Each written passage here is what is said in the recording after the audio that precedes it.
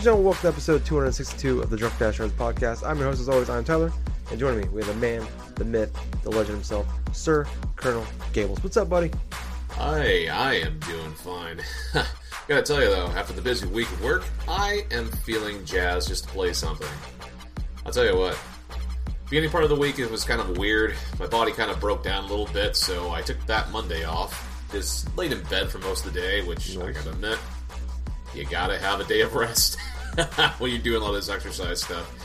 But for Jesus, it's Sunday. For Gables, it's Monday. Oh, yes, of course. And considering I do hate Mondays, they're similar. But that's Gables is also Garfield. That's a fun fact. Well, anyway, other than that, though, I started my week a little bit like a short. Went through Tuesday through Friday and stuff. Worked my ass off. I finished a game, which we'll be getting into pretty soon. But other than that, though, I've just been feeling like this week has been sort of like a weird, sort of like transitional thing, like during work stuff, during this and during that. But at the same time, I'm here. I'm good.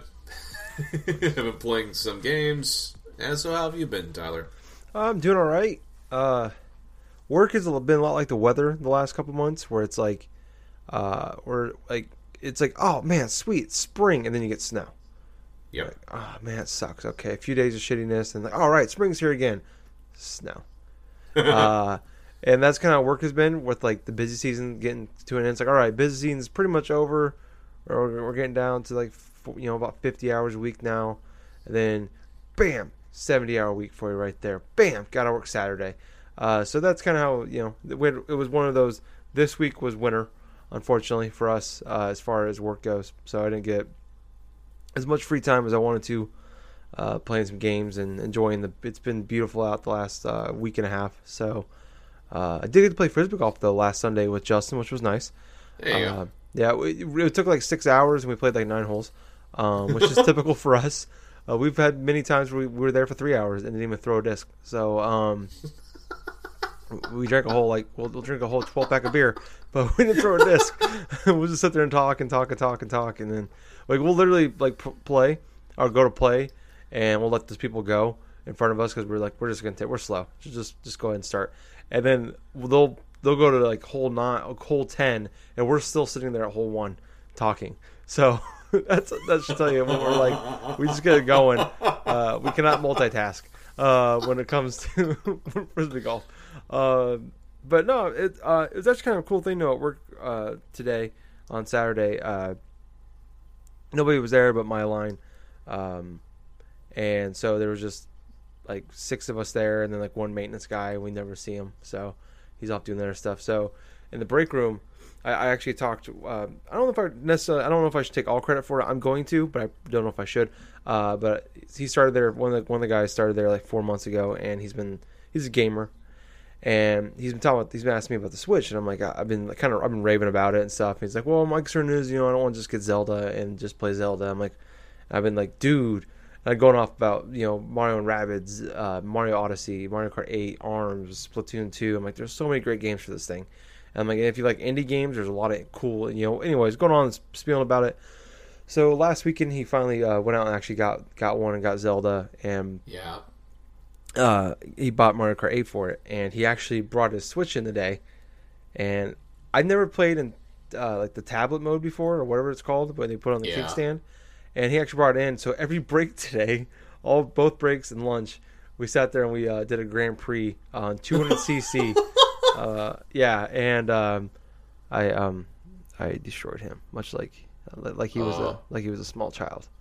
No, he beat me in the first one, but just barely. Actually, it was kind of cool because we were doing 200cc's and we were like always in the top 2 or 3. And the next 2, fucking destroyed him.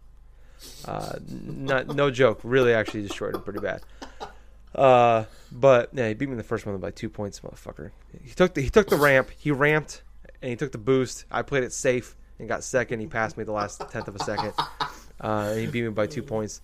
But yeah, no, that was really cool. That's like the coolest thing I've done with the Switch, other than the week ARMS came out and Justin came over here and he was playing with the what the fuck are they called? Not the Joy-Cons. I kept wanting to call them nunchucks there, but the Joy-Cons. He was playing on the tablet mode with those on using my computer desk, and I'm playing with my TV, playing Arms, and we're playing online and everything together and against each other and stuff like that. And that's probably the coolest thing I've done with it. But this was the coolest thing since then, getting to do that. And I'm like, dude, you should have told me you were bringing your Switch today. I would have brought mine in. We could both. But it was cool. It worked out really well using the Joy-Cons.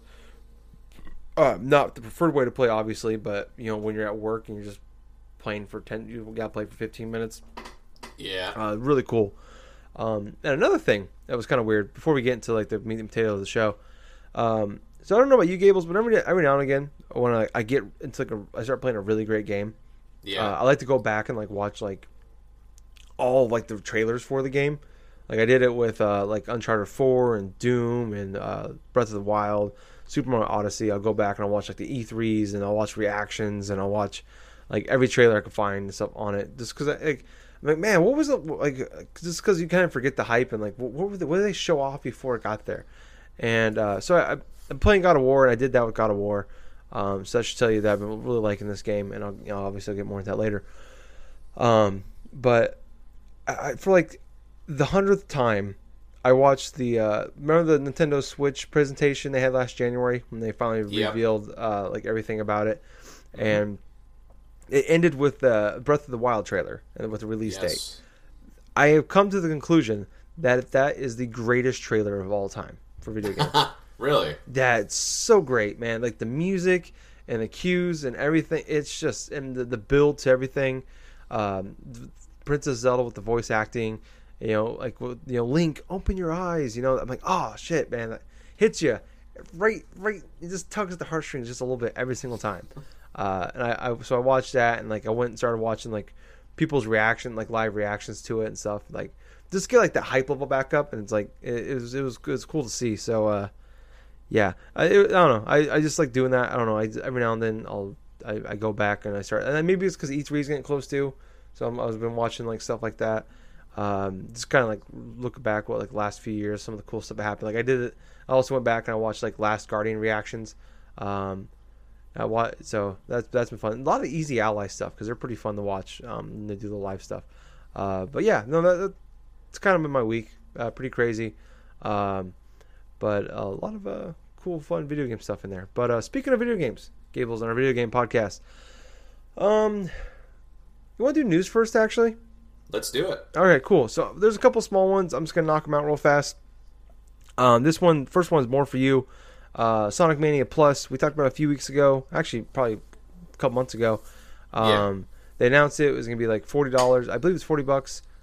It's gonna be a physical edition, and a digital edition is a add-on for. It adds 2 new characters, and it comes with a booklet, and it actually comes in what looks like a Sega Genesis box. Comes out. They actually release date for it now. It is July 17th.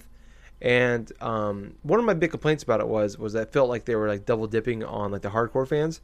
But if you want a physical copy, you can buy that. And that I don't know if I like that because whatever. But anyways, if you are someone that bought the digital version for the original Sonic Mania last year, you can upgrade to the new Plus edition for $5. It's called the Encore DLC pack. And when it releases on July 17th for $5, you can upgrade and get those additional characters. That's fantastic. Yeah, so I think that's kind of cool. I mean, I'm glad. I mean, they could have done the shitty thing, and I'm sure it would have, they would have made a lot of money off of it because the hardcores are the ones that bought Sonic Mania, and they easily could have double dipped on those guys. And the fact that they didn't do it is a cool thing they did. What about you, Gables?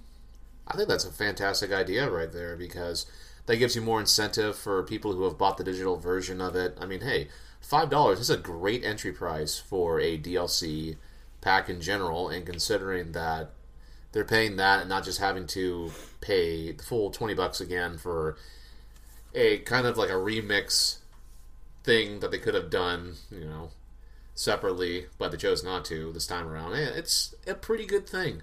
I mean, I'm excited just to see the remastered certain bits of the courses from Sonic Mania, plus playing as both the new characters as well is going to be interesting too. So yeah, I can't wait. In the middle of July, it's going to be a dead period for some of us for playing games. For some of us. You want to know what comes out 4 days before that, Gables? We just talked about this for the show. Oh, yeah. July 13th. Captain Toad. Mm-hmm. Game of the year. Game of the fucking year. And also Octopath Traveler, but who fuck, it's going to get buried by Captain Toad, so it doesn't matter. Yeah. Everything is going to get buried. You know what? People should be scared of Captain Toad, not Red Dead Redemption 2. They should. If they put Captain Toad in October, Red Dead Redemption 2 would move to January. Okay? That's how big Captain Toad is to gamers. Oop, I forgot to turn my phone off. I'm going to turn my phone off really fast. Oh, the Dubs are beating the Pelicans by 21 points at halftime, Gables. So God damn. There you go. There you go. There's Dub things. I thought it was like freaking Rockstar Games. Like, yeah, we take exception with that statement. Like they call me as like, you guys are like fucking crazy. And you shut your shit down. Beer number 4. We're barring you out and we're shutting you down. Yep. Fair enough. You know, it was a stupid thing to say, but I stand by it. Moving on though. So in case you're not tired of the Battle Royale game modes, because I know Gables loves them so much, they H1Z1, which was a zombie open world game like DayZ from like 400 years ago on Steam, is finally coming to PS4. This thing was supposed to come to PS4 like around, like this game was announced on the PS4 around launch time, like before launch of the PS4. Wow. They were like, this is coming to PS4. Well, it's finally coming to PS4, but not the original H1Z1. The new free-to-play Battle Royale game mode is coming May 22nd. Technically, it will be coming in beta. There's a closed beta now you can sign up for, and you can get it and play it. There's a $30 pack you can buy. It comes with gear and some weapons and shit, much like what Fortnite's doing. But I saw an article on IGN, and I didn't read it. I just read the headline. But so far this year, there's been 18 Battle Royale modes or games announced that are coming out this year. Ugh. And that doesn't include Call of Duty and Battlefield yet, because they're not officially announced. Just hearing that factoid right now, that just kind of makes like my mind sort of wander a little bit. Is like, how many Battle Royale games are going to release in this year? Yeah. Freaking 18. 18. It's not even May. Serious. It's not even May. Yeah. As far as like the H1Z1 stuff, I mean, hey, people who are fans of it that own a PS4, hey, you're going to be playing a little bit of it, but to be perfectly honest, I think this is kind of too little too late in terms of like H1Z1 stuff, because even if that thing does release the free-to-play model like it had been for quite a while on Steam, yeah, why the hell would somebody want to play that if they had the option to play, say, Fortnite, or if they own an Xbox One and they're still playing that, or PUBG or something like that? You know, it's just releasing it for the sake of having another Battle Royale mode that's so fucking popular right now. I mean, coming a year from now, I don't think we're going to be hearing much about Battle Royale games. They're oversaturated. It's been oversaturated. Yeah, I'm curious how the bubble of Battle Royale is going to go. Yeah, I'm interested too. I think this is going to be a make or break. I think the next, I don't want to say this year is, but I think the next, 12 to 18 months is going to tell you if this is a fad, which I don't think it is. I think it's a real thing now, but I'm curious. Right. Like, are we just going to see more of like the PUBG knockoffs? Fortnite did it and is destroying PUBG as far as revenue and players goes. That's very true, and they've also done a very good job in like not only supporting their players in terms of content, but the way the gameplay has been like refined and stuff in comparison to PUBG and stuff. It's made it vastly popular, even more popular than, say, Fortnite is a lot more popular right now than PUBG is, obviously, but yeah, I think those two are the exceptions for the whole Battle Royale stuff that other developers have been making their own styles around, but yeah. Well, yeah.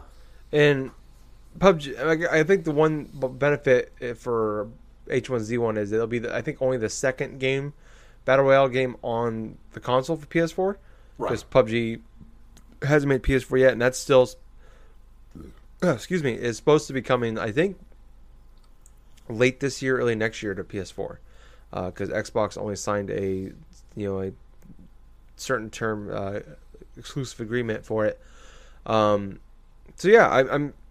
This is, I think, like I said, it's gonna be make or break the next 12 to 18 months. Like I feel like it's either gonna be too much too soon, and what's gonna happen is it's gonna be kind of what multiplayer games has turned into the last 4 or 5 years. But in a worst case, where this is it's the biggest, most played game mode game, whatever you want to call it, out there. But what's great for it right now, there's only like 2 or 3 big ones. The Radical Heights, the new Cliffy B game from Epic, who came from Epic. Now has his own early access version that's doing fairly popular right now. It's still, I think it's like free to play. That just came to Steam, but now you get H1Z1. So it's, I don't know. I think like I could see what's happening with this. Where like, remember, like I've talked about many times before, but Call of Duty was great back in the day when it was like that was the one of maybe there was maybe 2 or 3 big like popular multiplayer games that came out a year. A decade ago. In the last 5 or 6 years, there's like one a month or one every couple weeks. You know, like we get, like, especially in the holiday season, we've seen like a brand new shooter or brand new big multiplayer game that comes out almost every other week. So now we're seeing 15, 20 big games, multiplayer games coming every year. Now we're going to possibly see 15 to 20 battle royale games, whatever you want to call them. Yeah. On the market in a short amount of time. You're going to split the player base up. I think obviously like PUBG and Fortnite will be fine, but there's going to be a lot of people who are going to drop off. So, and then you got Call of Duty and Battlefield coming in there. If they come out both this year with their battle royale modes, this can be almost catastrophic in a way for these, where it's just like now there's people over here, there's people over there. Your friends are playing Fortnite, but the other friends are playing Call of Duty. So yeah, I'm just kind of curious. Like, I feel like like there's this really cool game mode, and there's this potential of big money that a lot of people see in this, and it's an easy way to get a headline for a game, and get noticed even for a Call of Duty or Battlefield. But you could very easily, in a way, hurt this phenomenon that's been going on the last year and a half. Or year, in a very short amount of time. It feels like it's this balloon or this bubble is expanding a lot faster than multiplayer gaming did a decade ago. But I guess that's to the time with technology and things like that, and now there's more people making games than ever. So this is bound to happen. But it's great to see. So I'm curious what cool if these other battle royale games come out, what they can do to make it different, make it stand out, if anything, other than just being 100 players on a map. Last man, you come down with a parachute. Last person survives, wins. But that's that's kind of the other small stuff. So the rest of the show, or the rest of the news, is going to be heavily focused on Nintendo. And like I say this every time, but when we do like a Nintendo focused show for news, but like they've been killing it the last year and a half since really they announced the Switch in October 2016. So it's gonna happen. I put the same article in there twice. I just now realized that. So that I put 2 articles in there twice. Okay, so I'm gonna delete those out of there right now. But Nintendo revealed. I'm gonna do the couple smaller ones, and then we'll get to the big one at the end. But Nintendo revealed that they are going to be Nintendo is revealing their online subscription in early May. Hey. So as early as next week or the next 2 weeks, we should be hearing from Nintendo. They're going to come out and they're going to talk about that, and they're going to give you all the details about it before E3. So Gables, what's your hype level for this online subscription? Well, I gotta say it's about damn time they've mentioned something in regards to their online stuff. I'm fairly excited to see what they are going to reveal. At the same point, I kind of feel that with their unveiling and stuff, my excitement level is kind of moderate. I'm excited that they're going to announce something, but I'm keeping it toned back a bit because I think it's not going to be as exciting as what people think. Yeah. I'm with you. The optimist in me is excited because of all it's like that thing you hear about whenever they announce the Direct. And it's like you start fantasy booking that Direct. I'm like, okay, they could announce this. What if they announce this? What if they show this? Even though if it's a great Direct, it never totally lives up to the hype. Yeah. Unless they have something out like absolutely crazy like the last one where they had Smash Brothers, and obviously Captain Toad, the biggest game of all time. But like every now and again, but for the most part, like when you like if they give you too long to like talk about or think about the cool things they can do with it, not just Nintendo, just anybody. We do this with E3 every year. We talk about all the things we can see at E3. We do like the week before. We always do like the what we think is going to happen, prediction shows, you know. And then we read about them. We listen to podcasts. We watch about them. You know, and it's like, oh shit, that's cool. And it never like they're usually still pretty great, pretty good, or you know, but they never like there's always that one or two things they're missing. So for a year and a half, since they announced they're going to do an online subscription base, it's like, okay, what is this going to be? Other than me having to pay $20 a year for, to be honest, your pretty shitty online service. What are you giving me here?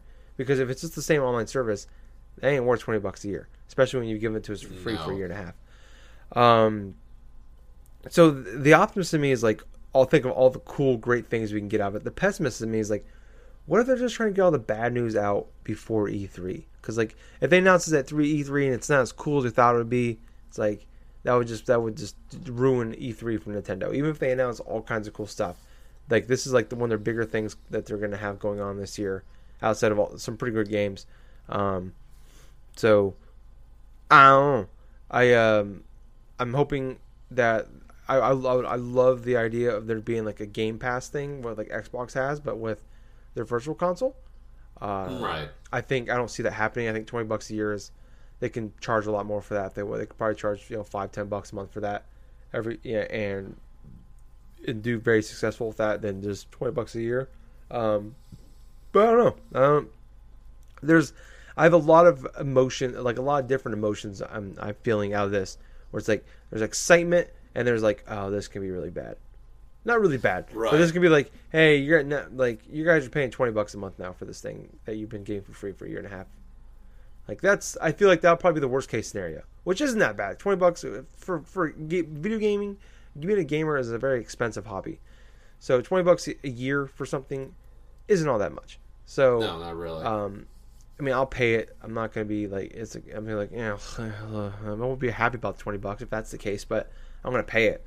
Even if I only use it a handful of times a year. It's like PlayStation Plus. I'll go months without actually playing online, but when I'm just happy to have it, and every now and then get a great game out of it. So, that's kind of my thoughts on it. Yeah, my thoughts kind of like is sort of similar, but what I'm thinking of is just the incentive of when I do pay for the $20 a year and stuff. Is there something more than just playing online? You know, they have to establish what are the extra things on top of playing online that I should be excited about buying. Is it worth like the span for about a year or something just to have the service in general? Because as far as like my online playing is concerned with like multiplayer, I hardly do so unless I am gaming specifically with friends on specific games, like, you know, the Mario Kart 8 or maybe an ARMS on occasion or something. I have played online stuff, but in general, I'm mostly a single player focused gamer. So if you don't entice someone like me just to try to go forth and, like a hardcore Nintendo fan, try to invest the $20 a year just to play on your service and stuff like that, it's like, what is this service going to be for, pretty much? Yeah. In terms of for the people who don't really readily play online as much, but they still want to have like some sort of like incentives, say discounts on buying eShop games other than just what Nintendo selects in terms of certain like indie games or this and that. I basically kind of want some features that are prevalent from PlayStation Plus to be implemented for like Nintendo Switch, and I'm purely saying that in terms of like some of the discounts for some games, maybe they're first party or even third party games, like opposite of say like there's special codes they give out for your birthday, for instance, or other types of like nonsensical shit that you're probably not going to use. Yeah, very true. Which fun fact, I've had like a little code or something like that from Nintendo that they personally gave me for my birthday, but a lot of the games available, they're on the Wii U and the 3DS, so it's like no. Yeah, no, it's a shitty thing to give you every year. It's like, hey, here's these like games you bought because 5 years ago that you can get 10% off of that are still full price. Yeah. Uh, Yeah. Yeah. So, yeah. I mean, you brought up a good point though, and I was as you're talking, I was thinking about it, and like if they would have came out of the gate with this, like $20 a year, and it's just online gaming, that's fine. Because at $20, Xbox and PlayStation are charging $60 a year.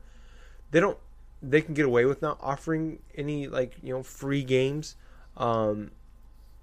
If it just came out and the online was as is, they had the app ready. Then I think they could have got away with it and it would have been fine. But other than the fact they didn't have an online game to play on it until Mario Kart 8 came out like 2 months later. So I don't know. They could have done it then. I think if they can go back in time, they probably just do it then. But now I'm kind of curious. Like now that people are like I said, thinking about it, it's like, and then they said they had the thing where you got a free game every month, but it went away after a month. So and then took that away. Like they have to put something back in there because they can't. Hey, this is what we're offering you, and then take it away from us, and then so I'm curious. I'm curious how it's gonna work. A lot of different options, a lot of things, like I said, a lot of emotions, a lot of things spinning in my head. Like so many cool things, not really bad. I don't think it's gonna be terrible, but I think there could be some outrage. But for me personally, I'm trying to keep much like you, trying to keep everything in check. Not trying to. Yes. I'm trying to go in this almost negatively because I don't want to be disappointed. Because sometimes Nintendo, man, they're the one company that can break your heart and make and you feel like you're up in the clouds. That's and yeah, you got to think moderately when it comes to announcements like that from Nintendo because they can go completely in one direction or completely another in the span of just one announcement. That's the kind of company they are. Yeah, highest of highs and lowest of lows for video game companies. That's Nintendo. Other than Konami. Exactly. For every Twilight Princess reveal, there is a Wii Music reveal. So let's just say that. Oh yeah, that's right. Wii Music is a thing. Man, I forgot about that. That was bad.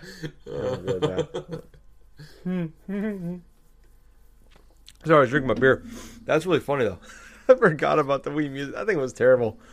Robbie Drums. I'm just saying. That was so stupid. So moving on to another Nintendo topic. So came out quarterly reports, and the reason we cover Nintendo and nobody else is because they're the only ones that actually give out details, and that's obviously because they're doing super well. They didn't give out these details when during the Wii U. PlayStation 4 came out, or PlayStation came out and said the PS4 officially 79 million units sold, which is great. But no, and they said their software sales were up 20% over this time last year, which is crazy to think.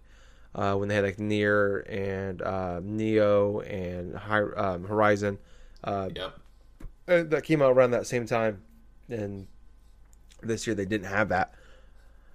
But other than Shadow of the Colossus, but that's nothing compared to really Horizon as far as sales go.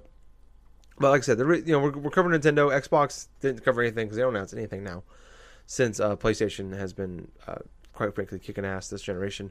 But also, we're not really highly actively playing a lot of things on the Xbox One. To be perfectly honest with you, no.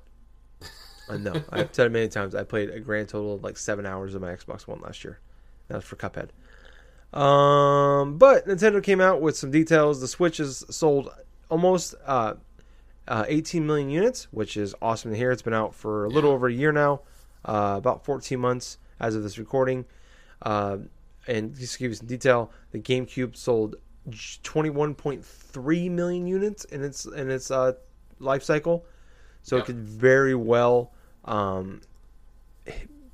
could actually, thinking about it, could pass it or be right about it next quarter, at the end of this quarter. So I think it sold I can't remember the exact number, but I think it was around 3 or 4 million sold in the first quarter of the year. So very good chance, especially with Hyrule Warriors coming out there. That's obviously going to be a console mover right there for you. That's good. That's good for 10 million. Don't be sarcastic, Gables, about Hyrule Warriors. You son of a bitch. I'm not being sarcastic with Hyrule Warriors. You better not be. You better not be. And then when Captain Toad comes out, that's good for 20, 30 million. They're probably going to pass the Wii when that comes out. God damn it. Fucker. But they also came out and they announced a lot of the sales for the Switch games. These are all combined throughout the world. Usually they give us by territory, but this one they actually give us combined sales. So surprisingly, Super Mario Odyssey, not surprising what units sold, but surprisingly it's the most sold. 10.41 million units sold. So Damn. over half of the people that own a Switch have Mario Odyssey. Dude. Yeah, Mario Kart 8 Deluxe, same thing. 9.22 million units sold, so slightly over half own that game on the Switch. Legend of Zelda Breath of the Wild, 8.48 million units sold, but Nice. that includes 1.53 million units sold for the Wii U. So about 7 million of those units were sold on the Switch. So still, that's awesome. That's crazy to hear. I don't think they ever actually came out with official numbers for the Wii U version before until now. No. Splatoon 2 sold 6.02 million units. 1-2 Switch, fucking really? 2.29 million units sold. Why? Why, people? Justin didn't even buy that game. So that should tell you something, okay? Why are people buying that game? That's a bad game. It's stupid. ARMS sold 1.85 million units. Xenoblade Chronicles 2, 1.31 million units. And holy shit, Kirby Star Allies in the first month on the market, 1.26 million units sold. Gables, a Kirby game. I did not know you bought 1 million copies of that game. I did not buy 1 million copies, or else I'd really be in the doghouse right now. But that's very surprising with Kirby Star Allies, especially with like a lot of the middling reviews, this and that and stuff. People are hungry to play new Nintendo content on the Switch. Yeah, that's just proof enough for you. If a Kirby game goes through and sells over 1 million, if this was on the Wii U, it barely would have cracked 500,000. I kid you not. If this was on Wii U, it probably would have cracked 100,000. Maybe. Captain Toad, I think, barely cracked 100,000. That's great Yeah. all the time. So, yeah, I mean, you're right though. I mean, that just tells you where we're at with the Switch. Like where people, like you said, people are hungry to play games on it, and especially hungry to play Nintendo games on it.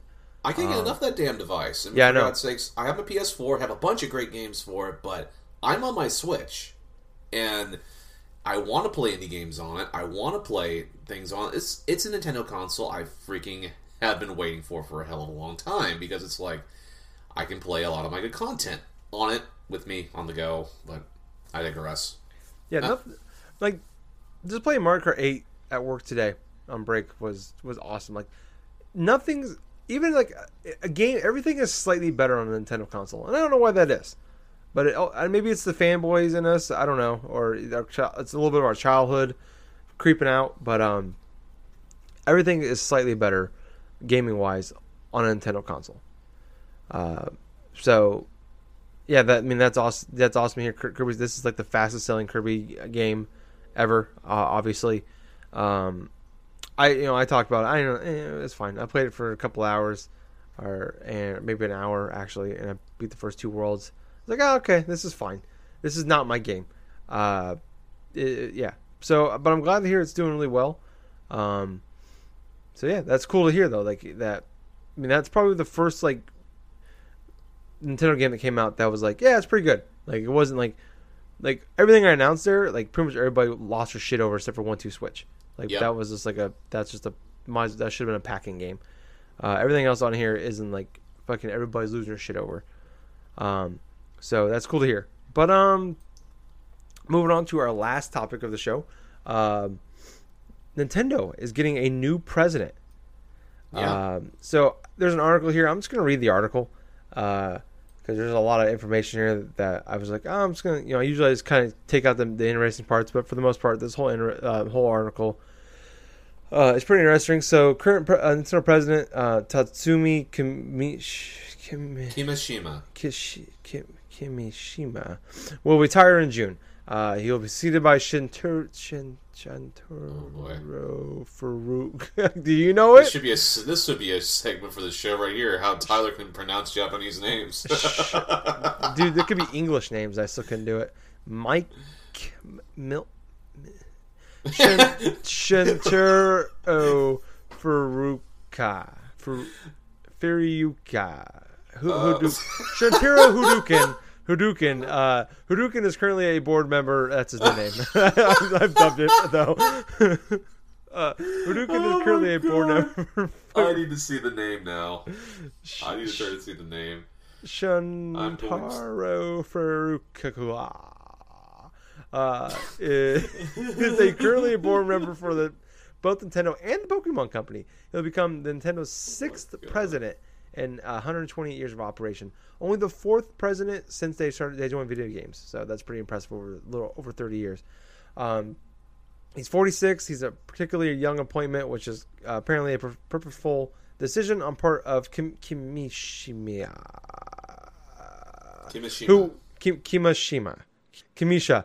who wanted a successor that could more easily connect with the company's customers. We will develop the company to its fullest, Hadouken said at a news conference. I will balance Nintendo's traditions, originality, and flexibility.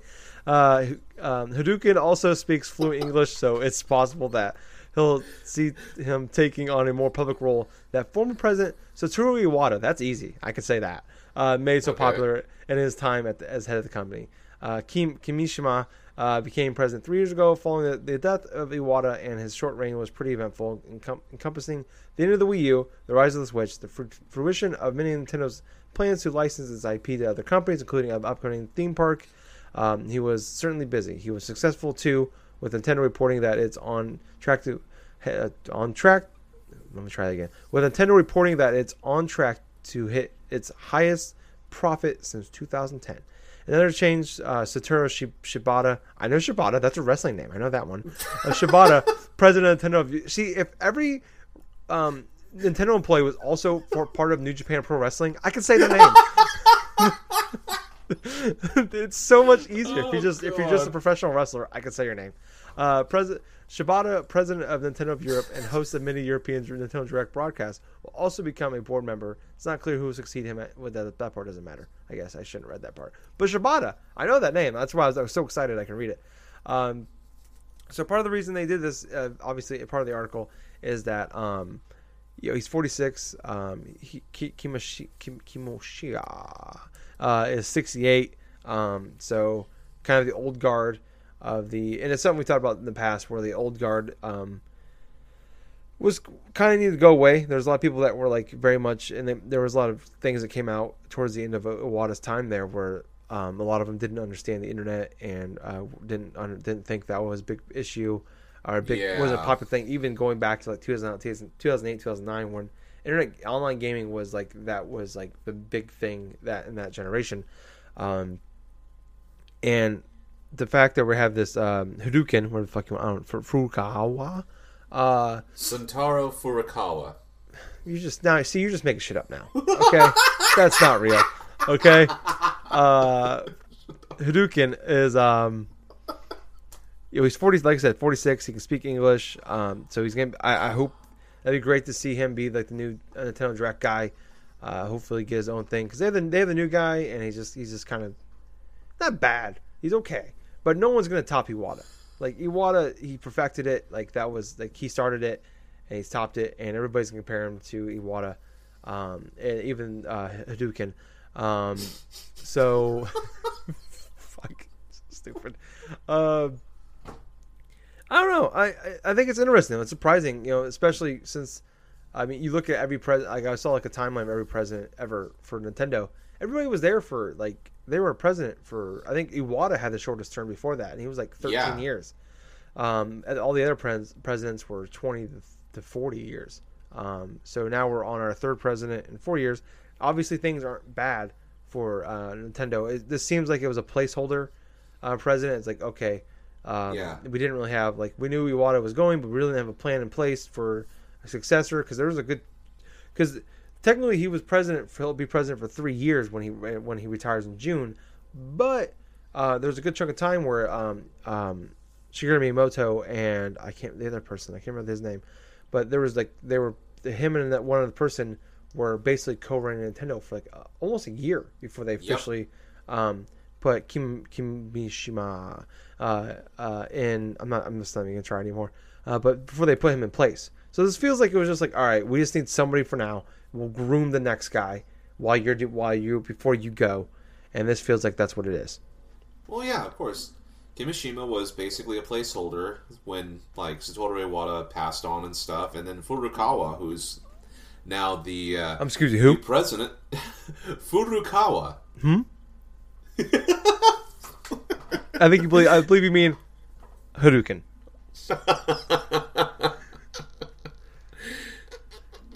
Anyway,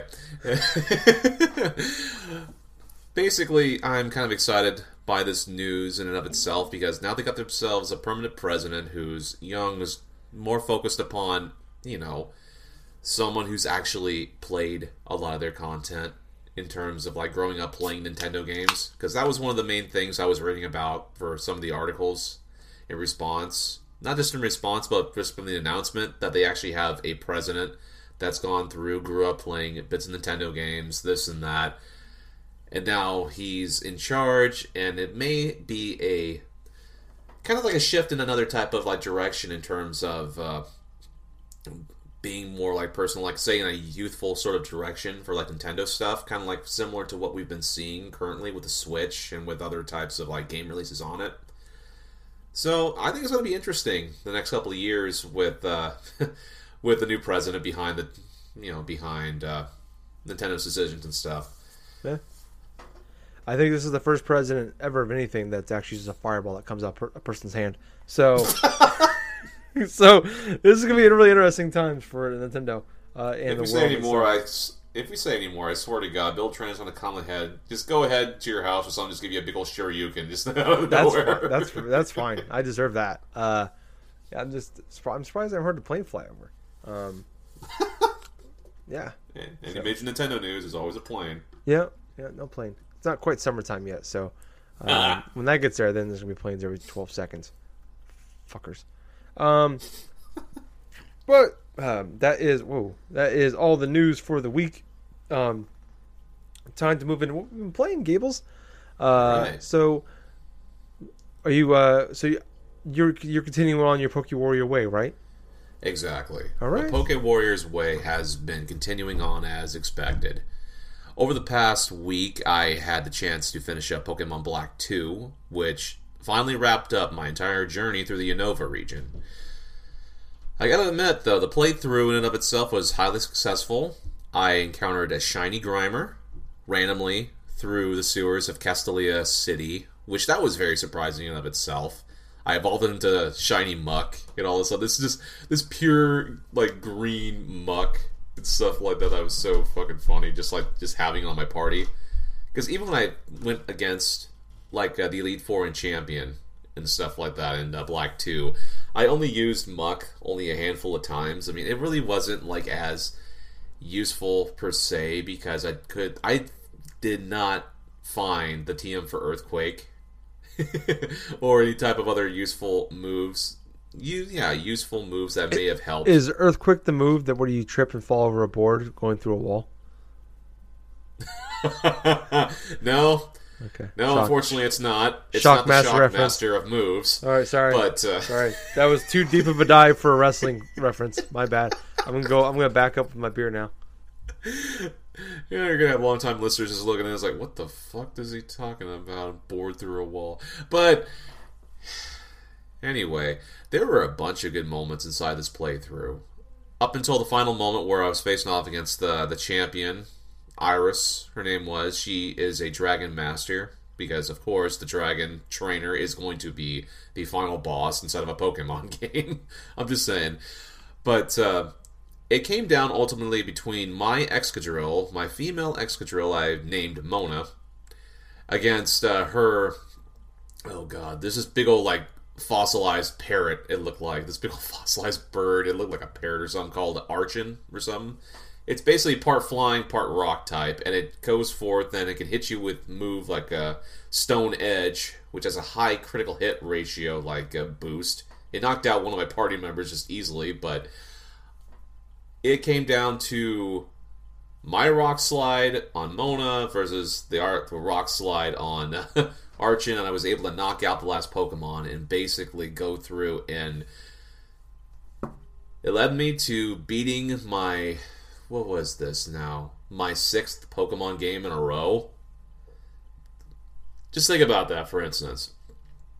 When I started this Poké Warriors way, I just had a craving just to play a Pokemon game around March.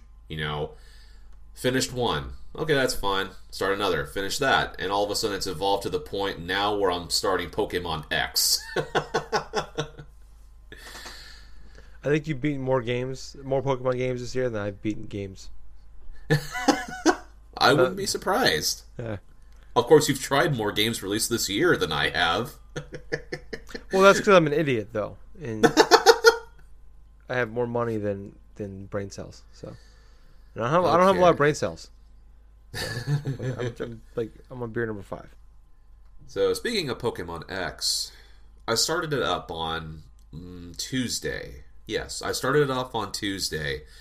I chose Fennekin as my starter.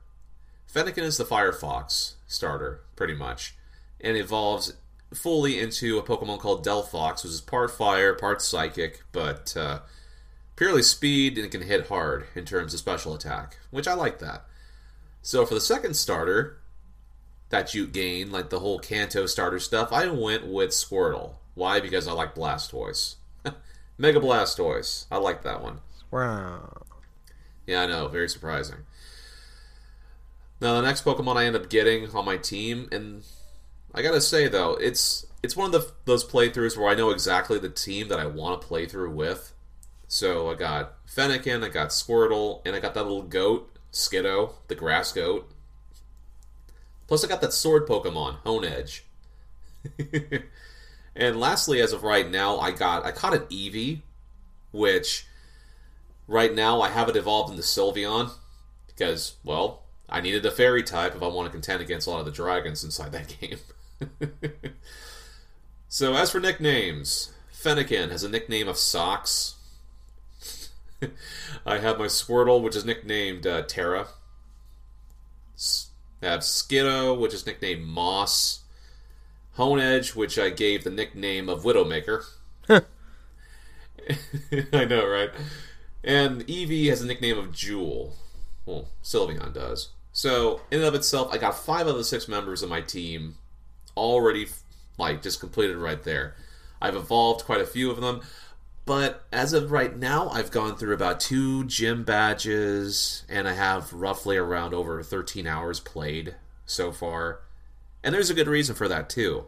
In Generation 6, it introduced a couple of different things. 1, the PSS system, which allowed you to connect online.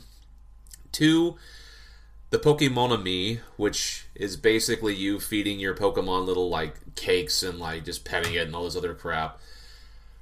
That's pretty much the key thing that you have to use if you want to evolve an Eevee into a Sylveon, or if you want to evolve any Pokemon that it requires you to, just have, a bunch of friendliness, highest friendliness stat or something like that. That's the mode that's most ideal. It's a lot better than what you could do in Generation 2, where you had to hope that your freaking Eevee would evolve or something if you gave it enough potions or gave it enough, rare candies or gave it haircuts and shit. Because when I did that Crystal playthrough, I had an Eevee on my team, but it would not fucking evolve or shit. And I wanted an Umbreon. But, anyway. The last thing that they introduced right there is the super training thing. Now, when I first played through Pokemon X and Y to begin with, that was the mode I used the most. Why? Because it allowed me to train my Pokemon in the stat that I wanted that was most beneficial towards them. And that's what's led me to spend a good solid, I think, 5 or 6 hours just doing that. And I've got 5 out of my 6 party members done. Don't need to really grind. Don't need to really, focus upon changing things. Got 1 slot left. Right now it's occupied by a Furret that I caught that's using Cut and Strength. I nicknamed him, oh, man, I think I nicknamed him, Pockets or something like that. Or some weird crap. But, yeah, so far so good. I forgot how X and Y kind of handhold you a lot towards the beginning of the game. I mean, that's the thing that stuck out the most for me. I mean, the game looks okay for being the first sort of 2D, 3D sort of hybrid kind of game of its type. And the character models look okay, considering that these were from 2013, 2014. So, in terms of like a performance and stuff, the game I noticed kind of runs sort of slow. Even on the new 3DS XL, kind of a little bit chugging here and there because of the whole 3D models and this and that. But other than that, it's still fun. It's still the type of game that I loved playing even back when it first released. Another thing I noticed, though, there's a whole bunch of good Pokemon available towards the beginning parts of the game where you have a lot of variety of what you want to play and what you want to run. Lots of familiar Pokemon, lots of this and that, but other than that, yeah, I'm still happy just to go forth and play more of it. But other than that, that's what I've been playing. How about you, Tyler? No, it's cool though, man. You're right about the hand-holding thing. And I think that's a big part of why I like that game so much. Is because obviously, I've talked about many times before about like where I went from not really playing a Pokemon game since Gold, Silver, Platinum, to 15 years later playing Pokemon X. So it's kind of a great way to jump in, especially with the new graphics and everything, the way it worked out. So yeah, that game is incredible. I every now and again I get the urge to go back and play that one. Saying I tried to play Pokemon Moon, I tried to play Pokemon Alpha Sapphire, I think. Yeah. And I kind of fell off on them. So I think it's more the nostalgia thing. I think Pokemon X hit that nostalgia perfectly. Yeah. I felt that way too. Yeah. So I'm glad to hear you back into it.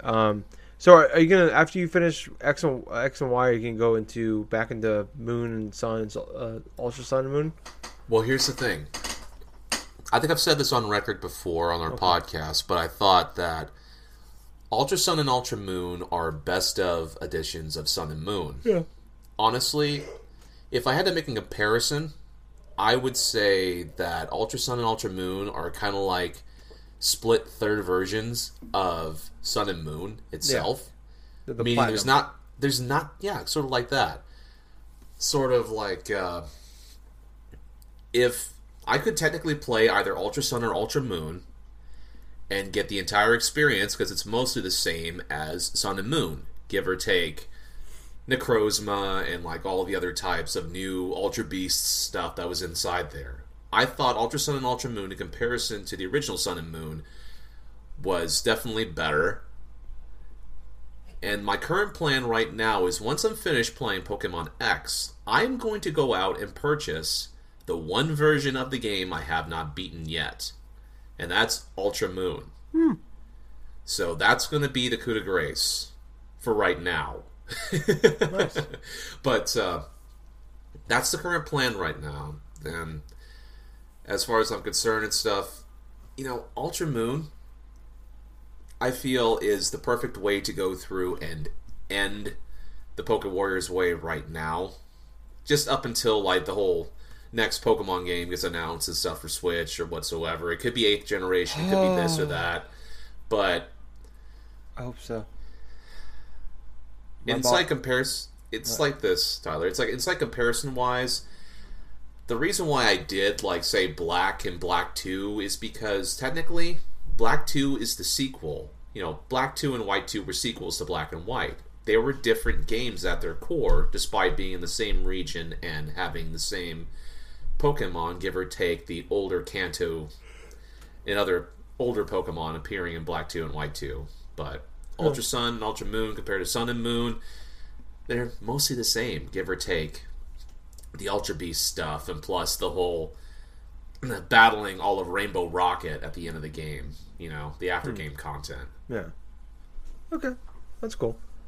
Yeah, I was just curious. No, that's cool though. That's fun that you're finally gonna complete the last one you haven't finished. But sorry, you when you mentioned Pokemon Switch again, it just got me all warm and tingling inside again. You know what I mean? Oh yeah, I understand that completely, man. Can't wait to hear more about it next month. It's much like what I mentioned with online services for Nintendo, where I feel like the worst case scenario is still okay. Yeah. For Pokemon Switch. So, unless it's like Pokemon, like the Match 3 game, that's actually worst case scenario. But as long as it's like, even if it's just like, hey, we just remade Pokemon Moon and Sun for the Switch. That's still okay. But yeah, no, damn it, excited. I've waited 21 years for this fucking game. I hope it's this year. I don't want to wait any longer. So much like you, I've only really played one game this. Well, I guess you played a couple, but I've only played one game this week. God of War. Talked about a lot last week. Raved about it after only 7 hours. I'm probably 12 to 14 hours in now. And basically everything I said last week still remains true. And I talked about the beginning of the show where I got so into this game, I started going back and watching like trailers and shit like that, and I went back and watched the original review for this game. And it's kind of cool, like the original review for the game is like the first like 5 minutes or so of the game. And it was kind of crazy to see like the differences. And that was like 2016 when I think when they first revealed it, E3, and so about 2.5 years ago. And it was kind of cool to see that the just the differences in it. Very minor, but like they stand out, especially when they're fresh in your mind. Yeah, so I'm deeper into the game now. It's getting better. It's aging like a fine wine. This game is, and it just like the gameplay still feels great. They added new enemies in there, and I'm definitely getting stronger.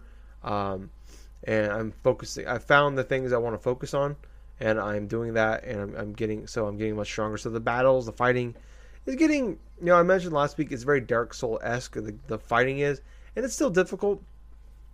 But I haven't really died in a while. I don't know if that's just me getting better at the game, or like maybe I'm actually competent at the game for once. I don't fucking know. But I don't believe that to be true. But or maybe I just found the right my game style that works. But my favorite thing right now is just throwing the fucking the axe. Just throw it for no reason even. Just throw it. The guy's 2 feet from me. I can hit him with the axe. Fuck that. I'm going to throw it at you. And I'm going to hit you in the damn knee, and you're going to fall down, and then I'm going to smash you when you're down on the ground. All right, that's the coolest thing in the world to me right now. That's the best thing going on. Is just chucking a hammer for no reason at all, or this axe, I'm sorry, and just taking a guy's knee out and then smacking him on the ground. It just feels so good. It's great. So I do a lot of that. That's been great. And I'm still trying to find everything. There's certain things I don't like. I mentioned last week it's being very much like Tomb Raider. And I'm like, oh, there's all these cool places I can't get to yet. And it's like, man, this world, like, it's almost like overwhelming in a way how much stuff I have found I can't do. And I'm getting new unlockable things I can do to unlock those things I've seen before. But there's more shit I'm finding that I can't unlock as I'm unlocking things. I'm like, I get to like a new section, and there's more shit in that section that I can't get to. I'm like, come on. So it's like my anxiety almost is going crazy in this game. It's like almost like playing a Lego game in a way for me. I can't get the completionist mentality now. Yes, and it's driving me nuts because I can't do it. This is why I don't play like Metroid and shit. It's because it's like there's so many. Like I just want to get there. Let me go there, please. So that's how I feel about it. These aren't really bad things. These are more me problems than game problems. But yeah, I absolutely adore this game. I just did in a big boss fight today. This game is like every moment is like fantastic, but they find they still, like I said, they find a way to top it every time. And it's like, okay, that was crazy. I don't know, like, okay, that was a lot. I don't know how I can keep going. Like, I don't know how that get bigger, and it gets bigger. And they find these great peaks and valleys in this game, like the tone and the emotion level. And just not even in the story, but in the gameplay, they have like almost. This is almost, for what this game is, almost perfect. For like, I don't know how I'm going to play Shadow of the Tomb Raider later this year after playing this game. Like, they topped it, and it was funny. I talked about like this game reminded me of Tomb Raider last week, and I was actually reading about God of War. And funny thing is one of the main people from the Tomb Raider reboot actually was one of the key people that worked on this game. He's the one that actually pitched the idea of having the one-shot camera where it never moves, never cuts or anything like that. Wow. And he mentioned it to the dude during Tomb Raider when they brought back the reboot. And he was laughed out of the room. They thought it was a dumb idea, and then they brought it here to God of War, and it's actually one of the coolest things about this game. And there's a lot of really cool things about this game.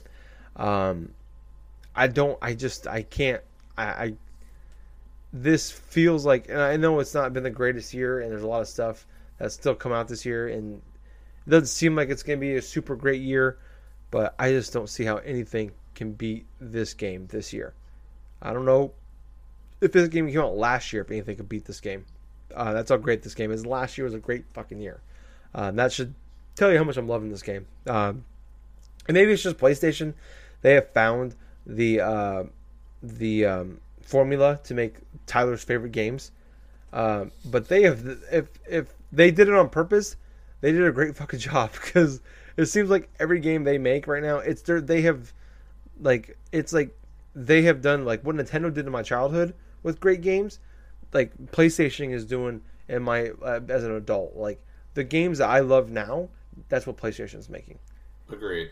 And they have like what I've grown into as a gamer.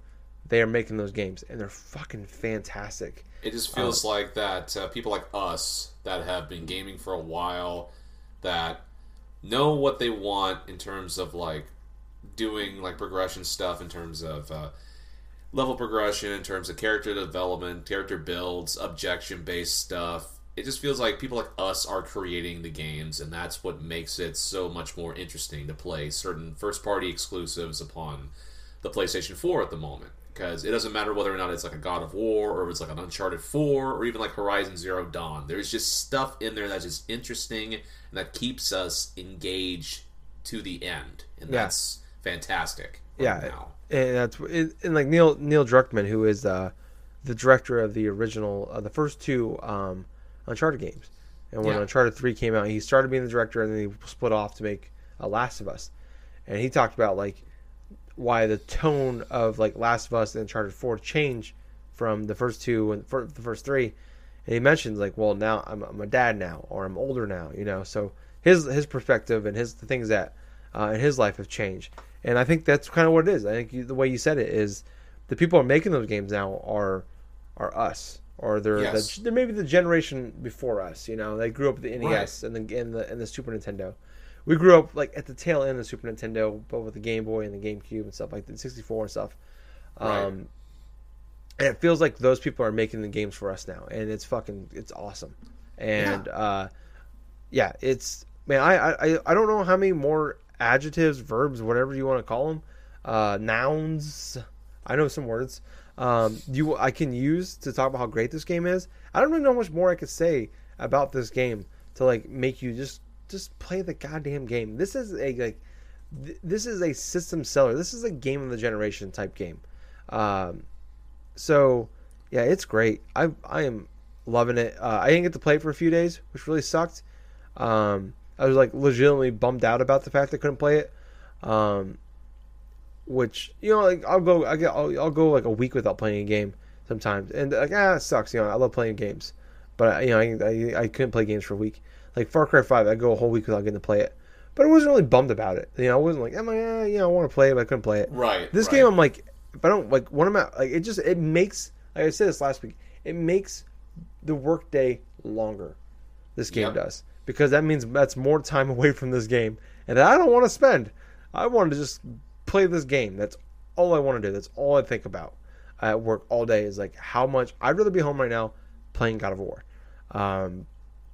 So yeah, this game is, it's so good. I don't know how far I am. Usually in most games you can kind of tell where you're at. Like, okay, I'm getting pretty close to the end. I'm probably, you know, there's some more stuff coming. I don't know how far I am. I put like I said, 12 to 14 hours into it. I've heard it can take you anywhere from 25 to 40 hours to beat this game. So, am I a third of the way through this game? Am I halfway? Am I 2/3? I have no clue. But I'm just kind of ranting and raving right now. But yeah, this game is great. Just buy the game. It's basically this whole thing. I can paraphrase it into just buy the fucking game. That's my review for God of War. And I'll probably talk more next week, which will probably be essentially the same thing until I beat the game. And then at the end of the year, when we do Game of the Year podcast, and I'm like, hey, just buy the fucking game. That's basically I should just put that in the box. Tyler Courtney, Just buy the fucking game. They can have that for free. Yeah, so I think that's going to wrap up the show for the week. Gables, you're going to be out of town next weekend, aren't you? I am. Actually, I'm going to be going out to the Seattle area. I'm going to be attending like a pirate cruise next Saturday, so yeah, basically we could try to record the podcast a little bit earlier if you want to. It's all up to you, really. But yeah, it's going to be an interesting time. A few friends and I are going to be going out. We're going to be enjoying ourselves being pirates, pretty much. Nice. Yeah, Cool. it's like all the cruise season. So yeah, it's going to be interesting. Yeah, that's awesome. So next week might be a weird week as far as the show goes. I don't know how it's going to go. So it could be quarter early. Could just be me. I don't know. You could just take the week off. I don't know. We can break the streak. We'll see how it goes. You could be the Brock Lesnar to our Undertaker streak of recording a podcast. Gables. You could be the Paul Heyman, actually. And the Pirate Cruise can be the Brock Lesnar, actually. To continue on with the wrestling gimmick. Anyways, sorry about that. I just want to thank you guys for listening. If you guys want to hear more from us, we have a Facebook page and group, Drunk Dashers Podcast. Like and join us on there. On Twitter, we are at Drunk Dashers Pod. Follow us on there. On Twitch.tv, we are our Drunk Dashers Podcast. Follow us on there. Send us friend requests. Friends are good. We like friends. And then on iTunes, we are on Drunk Dashers Podcast. Subscribe to us on there. There's a 5-star review, please. More people that give us reviews, more people can see us. And then last but not least, check us out on YouTube at Drunk Nerds Podcast. Or actually, I'm sorry, just Drunk Nerds. Give us a thumbs up. Podcast goes up on there. Subscribe as well, please. Leave a comment. Like, share, and subscribe, I guess. And then hit the subscribe button. Hit the little bell, apparently. That's a new thing people do on YouTube now, is ding, ding, done. As I hear 50 fucking times a day when I watch YouTube videos. So yeah, do all that. We greatly appreciate it. The more people out there that join us, or follow us, subscribe to us, whatever, more people get to see us, which is great for us. Makes us feel great. And more people see us. That's awesome. But I was your host. I was Tyler. And I have been Colonel Gables. So until next time, everyone, hope you have yourself a good week, and game on. Hey, Gables. Yeah. Too sweet. Too sweet, man. Boys. And we're out for another week.